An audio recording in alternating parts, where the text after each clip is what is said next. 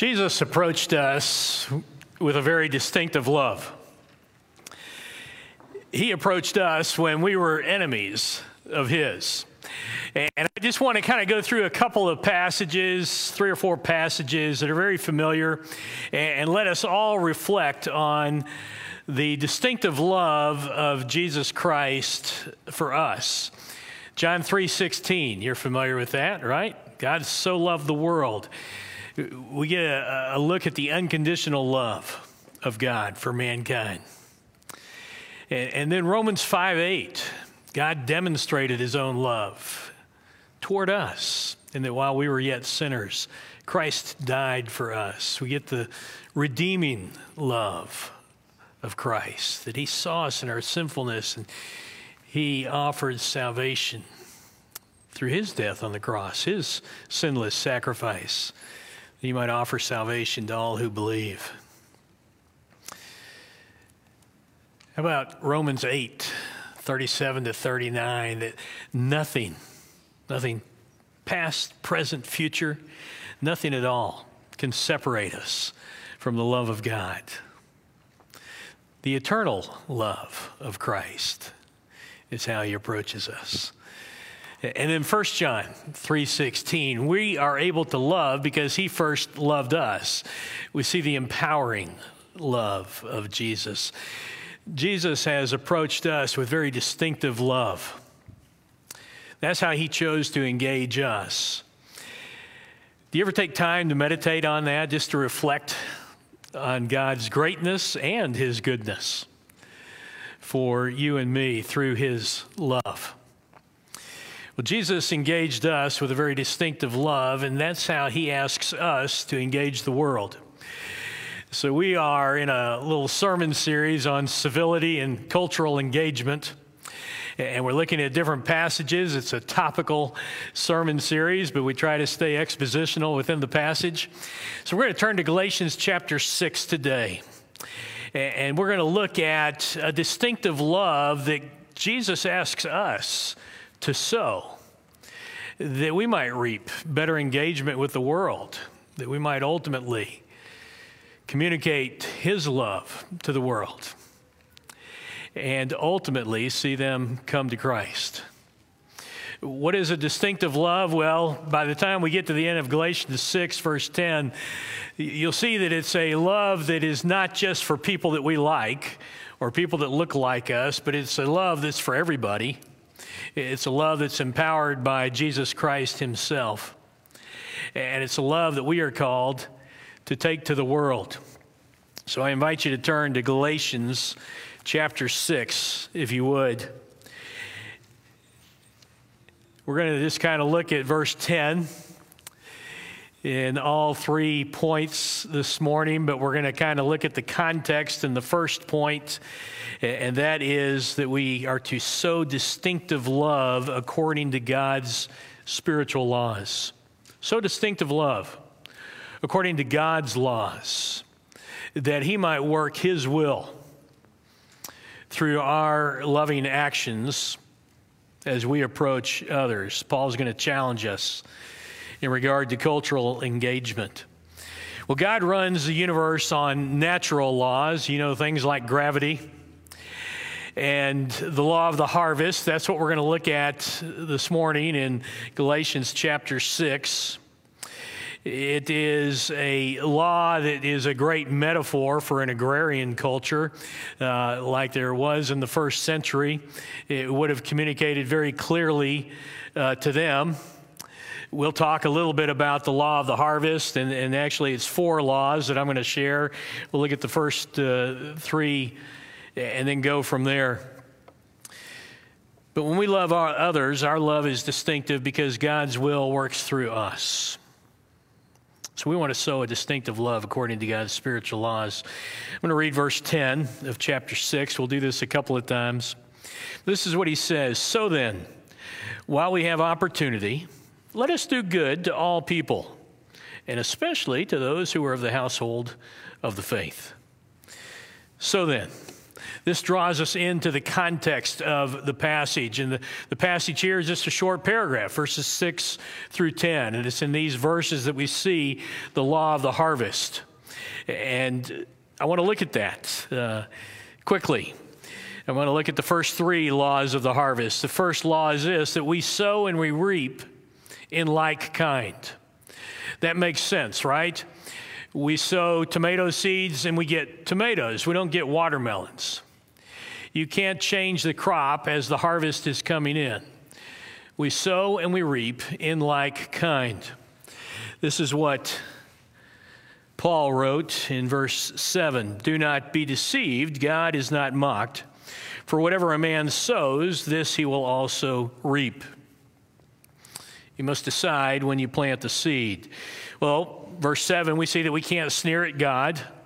We can't mock God.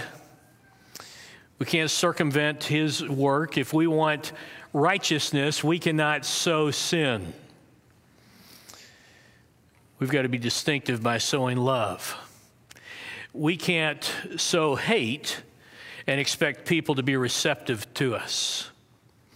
Read an interesting question in a blog this week, and it was this: will we have earned the right to share the gospel with our neighbor a year from now, based on conversations we are having this November? We reap in like kind that we sow. Law 2, we reap more than we sow. Seeds are always tiny. You get a lettuce seed and you get this huge plant of lettuce. If you've ever grown broccoli or zucchini, you know that it just virtually never ends. You're always sneaking out at night and dropping it off on people's front porches because we reap more than we sow. And that's not just in the natural law, but it's in the physical law, or the spiritual law as well. This is what Paul says in verse 8. For the one who sows to his own flesh will from the flesh reap corruption. But the one who sows to the Spirit will from the Spirit reap eternal life. This truth holds in the spiritual realm. So if we are going to reap sin, if we are going to follow the lust of the flesh, the lust of the eyes, the boastful pride of life, then we are going to reap corruption. Pornography is such an easy example and so rampant, male and female. If we're going to sow pornography, we're going to reap objectifying people. We're going to reap an unclean mind. It's hard to unsee what we've seen. We're going to reap a rewired brain. We're going to reap corruption if we sow to the flesh. But if we sow to the Spirit, then we reap eternal life. And Paul's not talking about salvation here. When you place your faith in Jesus Christ, you receive the free gift of eternal life. It starts right then. It's the life of Jesus Christ in you. Paul makes that clear earlier in chapter 2, verse 20. So that when we sow to the Spirit, when we choose loving obedience to Christ, when we are energized by the Spirit, then we experience eternal life. We experience the flourishing life of Christ in us and going out to the world. And we reap more than we sow. Law number 3 is this, that we reap in a different season than we sow.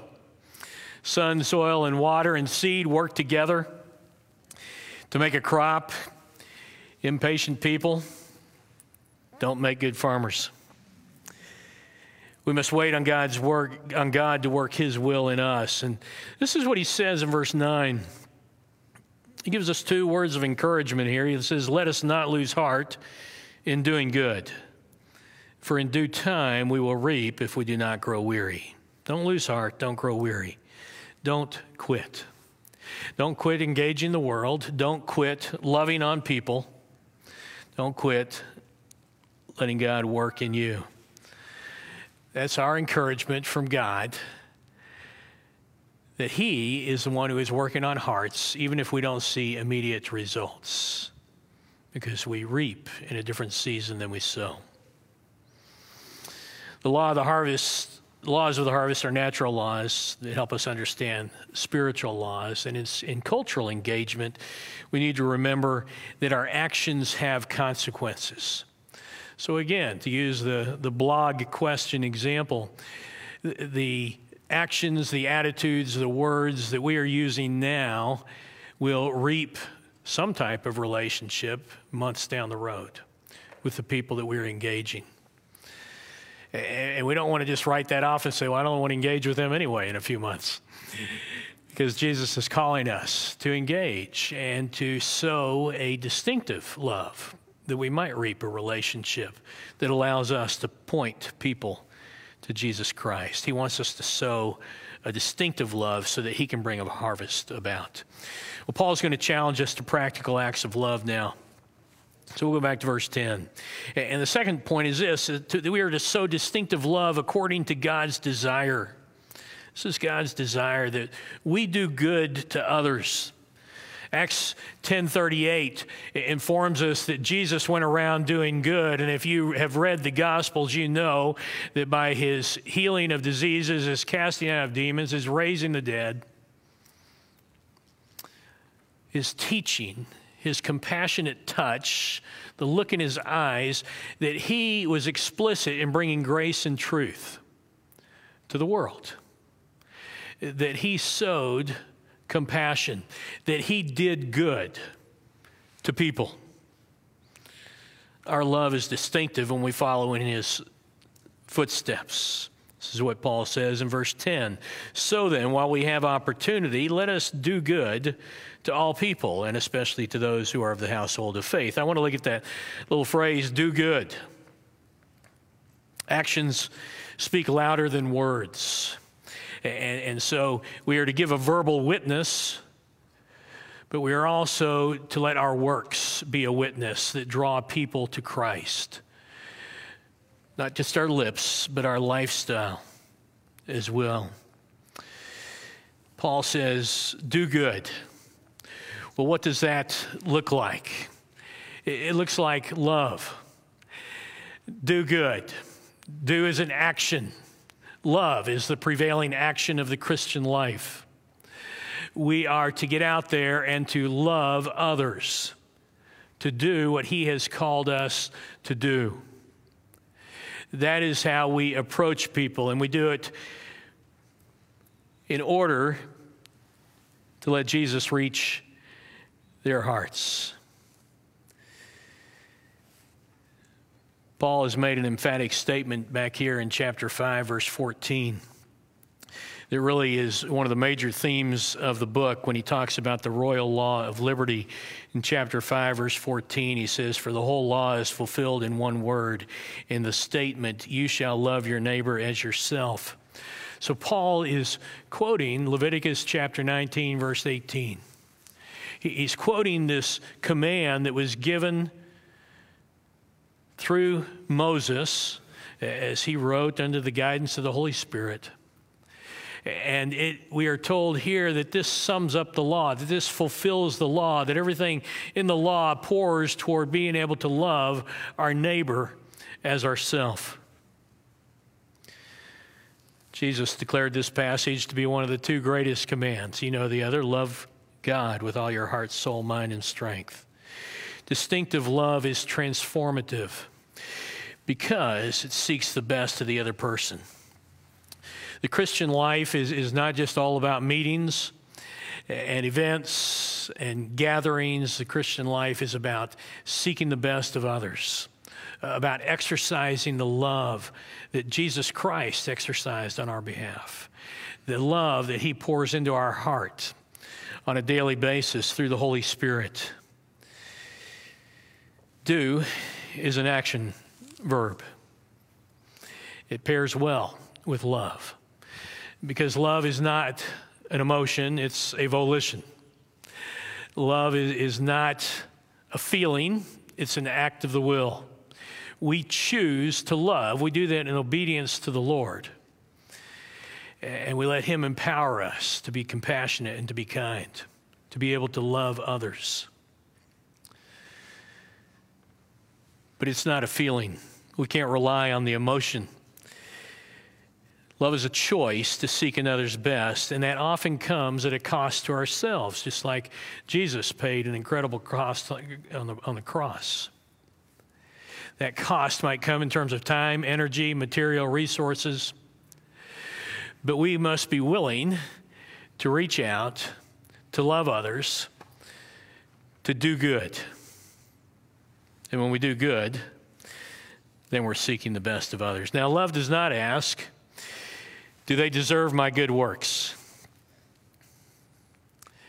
That kind of defeats the purpose of loving others, of seeking the best of those around us. Love for others causes us to reflect on the love of Jesus Christ. And again, that is so motivating. We looked at just 4 passages at the very start in the introduction. But it is so motivating for you and me in our relationships to consider, again, where we were, helpless, rebellious, enemies of Jesus Christ. And yet he demonstrated his own love for us. He went to the cross. God often in his word asks us to act toward others as he has acted toward us. Ephesians 4:32 might be one of the clearest passages where Paul says, be kind, tender-hearted, forgiving one another, just as God in Christ forgave you. We are called to mirror and mimic the actions of God toward us, specifically the love of Jesus Christ for us. He redeemed us when we were enemies. We are to do good. You could replace the good with love. Do love. Love discerns whatever is needed to the person for the person in front of you. The gospel is important. We must share the gospel, the verbal witness, but we're also to love in deed as well as in words. Our actions of love and care provide visual proof as to what we claim. And that's why, again, months down the road, people still hold on to the way we have treated them now. Kindness, compassionate love, or not. Love allows us to discern what their need is so that we can do good. And we have a helper, the Holy Spirit, to help us discern. What is the best way we can minister to this individual?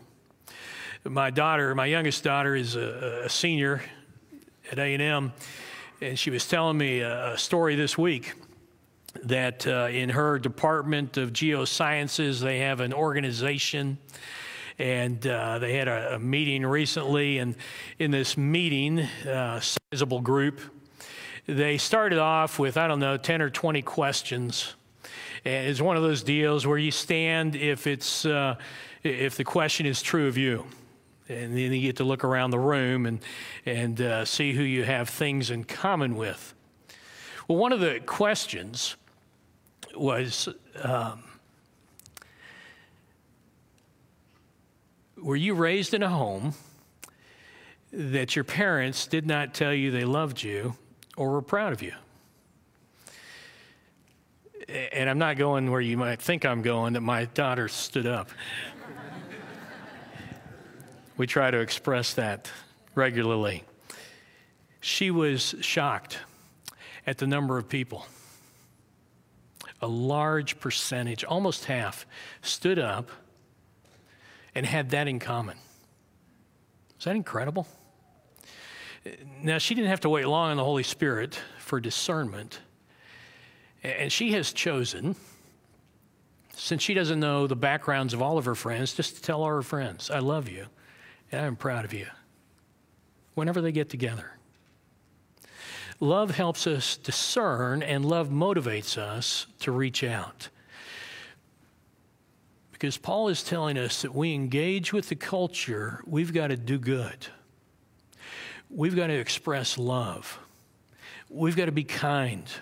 We've got to be compassionate. We don't get to just react the way we'd like to, especially to a lot of the people that we'd like to react to. And we have to stop that critical spirit when it bubbles up.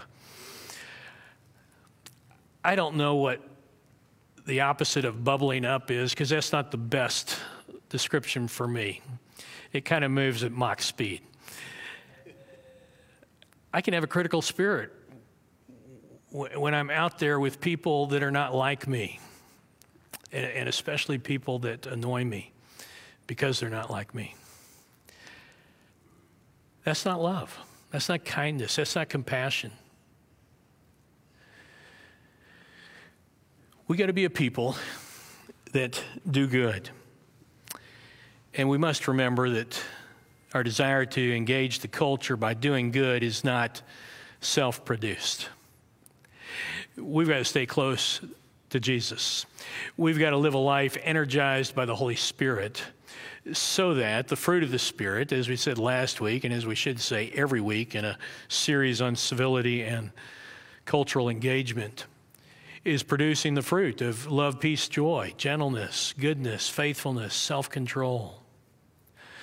All these fruit of the Spirit that allow us to engage in a sober, a measured, a loving way, and not a reactive, bitter, angry way. Paul calls that faith working through love, back in chapter 5. Our love is transformative and distinctive because it is sown according to Jesus' desire for our sojourn in this world. He wants us to represent him with our good works. Well, not only must we do good, but Paul's going to tell us to whom we do good. What kind of people deserve our loving deeds? And if you've been following along, you can already guess. Verse 10 again. We're going to sow distinctive love according to God's ways. Sowing love distinctively because God reaps the harvest. He reaches into the hearts of the people we touch. And he wants us to act with practical love. We're not just to serve the categories of people that look and sound like us. Here's what he says in verse 10. So then, while we have opportunity, let us do good to all people, and especially to those who are of the household of the faith. We want to do this to all people. I'll go ahead and say that he's given us a couple of caveats here that I'm passing over quickly. The last phrase there, especially to those who are of the household of faith. Just like any family, we take care of family first, and then we move out to the neighbors. But he's not calling us to ignore the world. He's not calling us not to engage with those around us. He's just saying be sure that we take care of the family here first in the household of faith, our brothers and sisters in Christ. And then earlier he says, while we have opportunity, while there is time. And you could look at that a lot of different ways. A stewardship of our time. You could look at it as a closing window. That's how I kind of look at it. A farmer has certain seasons when he can plant certain crops. And he's got a window of time where he wants to get it done. And we want to be a people that take advantage of these windows, these relationships that the Lord has given us, and the ability to speak into them, and the ability to love on them with practical works of love. What we discover is that God's way is to permit no limits on our call to serve people with practical works of love. Our knee-jerk reaction is to eliminate people, or at least mine is. Perhaps you can identify with that. We don't wish to show any love toward. It may be public figures for you. It may be people that we see on the news all the time or social media. It may be colleagues at work. It may be classmates. It may be neighbors in the neighborhood. We can't afford to eliminate people. The term all is a technical term meaning any and everyone. It means everyone. And when we begin to eliminate people, then we are editing God's word. And we are taking out from God's word what we want out when he's calling us to move into it, to respond in a loving obedience, to look for ways to reach out to all people, or at least those that are in front of us. We don't want to be a people that edit God's word so that we can do things our way. Excluding people from our circles and groups and outpouring of love is natural. according to the ways of the world. You hurt me, I'm going to hurt you. You're mean to me, I'm going to be mean to you. You ignore me, I'm going to ignore you. We're just used to that. That's how our world works. That's not how the kingdom of Christ works. The disciple of Jesus is called to a greater love. We are called to do good to all people. Jesus understood that our love is to be distinctive, and he brought that out very clearly in Luke chapter 6. So we're going to go over there and look at a couple of verses. But our practical works of love are to include people who hate us and oppress us. Luke chapter 6, verses 27 through 36 is a powerful passage. We're just going to look at a couple of the verses. I want to look at verses 27 and 28 first. Jesus says this, "But I say to you who hear, love your enemies, do good to those who hate you, bless those who curse you, pray for those who mistreat you." Now that's the way of the kingdom. Those are the values of Jesus Christ. They are not the ways of the world. And we are called to obey Jesus Christ. Now, there were Jewish communities at the time that did have categories of people. And one of the things that they had figured out was that all of their neighbors looked like them. All of their neighbors were in the club. They were Jewish. But their enemies were Gentiles. And as they looked at the Old Testament, they did see that they were to love their neighbors. So since they had a category of neighbor that represented themselves, they could tell people that's what you do. And you push away your enemies. Jesus is changing that. In fact, in the Sermon on the Mount in the Gospel of Matthew, he actually says, one of those antitheses, "You have heard it said, love your neighbor and hate your enemy. But I say to you, love your enemies." Those are the words of Jesus Christ. Those are not my words. Those are not man's words. Those are the words that he is using to draw us in. It's straightforward. We don't want to line up our enemies on one side of the room and our neighbors or our friends or those to whom we'll express love on the other side of the room. We don't want to define people of being worthy and receiving our love and some people of being unworthy and not receiving our love. We're not to set boundaries. As Jesus is telling us, there is no distinctiveness to your love. If this love is going to reflect my love, says Jesus, then your love must be distinctive. And there is no distinctiveness if you choose to live according to the ways of the world. Just a little bit further in that passage, I want to read verses 32 to 34. Jesus continues, "If you love those who love you, what credit is that to you? For even sinners love those who love them. If you do good to those who do good to you, what credit is that to you? For even sinners do the same. If you lend to those from whom you expect to receive, what credit is that to you? Even sinners lend to sinners in order to receive back the same amount." The disciples' love should be better than the ways of the world. It should be a distinctive love. And Jesus says, when you live by the ways of the world, when you hurt them because they hurt you, when you ignore them because they ignored you, you are just like the sinners. Even sinners can do that. That is not distinctive. And that's the love that Jesus is calling us to, a distinctive love that goes out to all people and not just to categories. So you and I have to think about what groups do we typically place in enemy territory? Who are the enemies? Who are the people that we're disinterested in? What categories are they? What kinds of groups? Do you have ways to distinguish between an enemy and a neighbor? I like what G.K. Chesterton once said. He said, the Bible tells us to love our neighbors and also to love our enemies, probably because they are generally the same person. Isn't that true? Sometimes our neighbors are the ones that play their music too loud. They're the ones whose friends park in our front yard. They're the ones whose dog barks relentlessly. they are the ones that we often view as enemies. And yet the Lord has given them to us as a mission field. He has given them to us with a target on their back to express God's love to. He wants us to do good to all, and that includes neighbors, even if we think of them as enemies, or anyone in our sphere of influence. Do good to all people. So let me ask just a couple of questions as we think about application here. Perhaps the Spirit's already working on your mind and heart.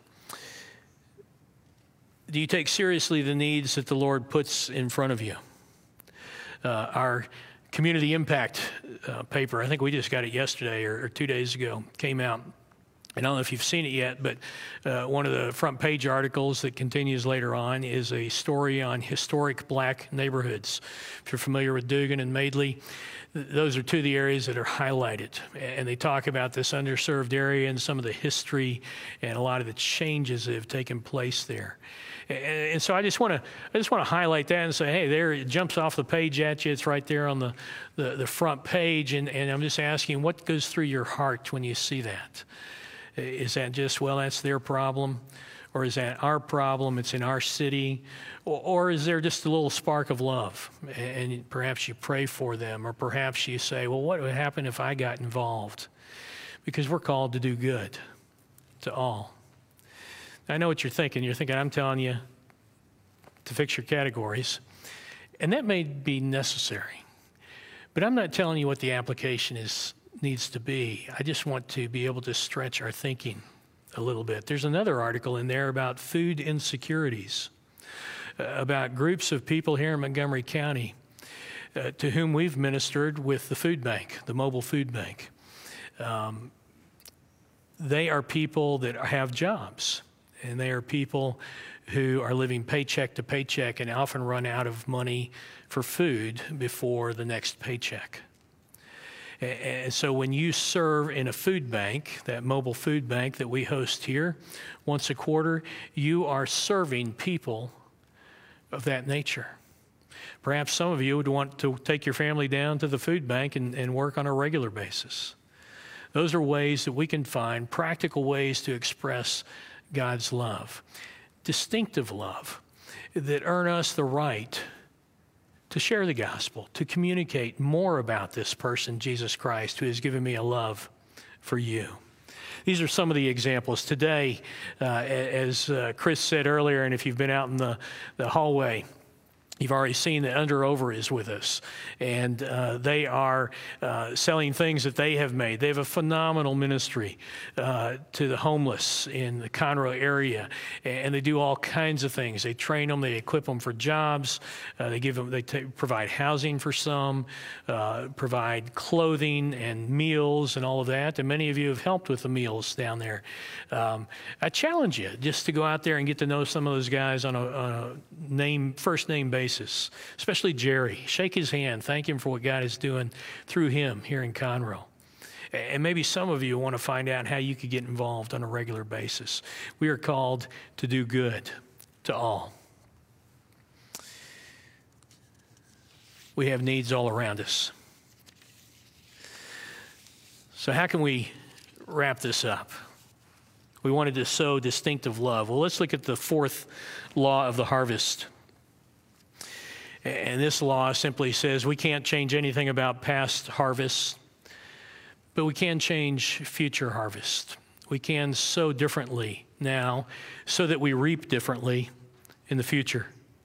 And so perhaps when you think about your life, you have had categories or you have excluded people intentionally on purpose, out of anger, out of bitterness.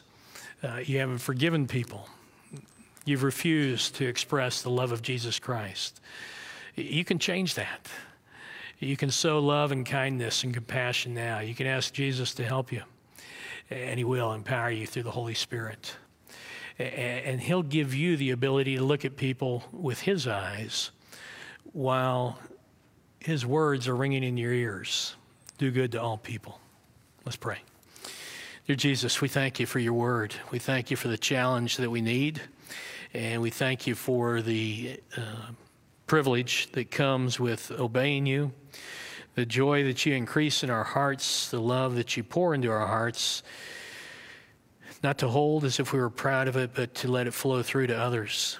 And we pray that you would soften our hearts and give us a ready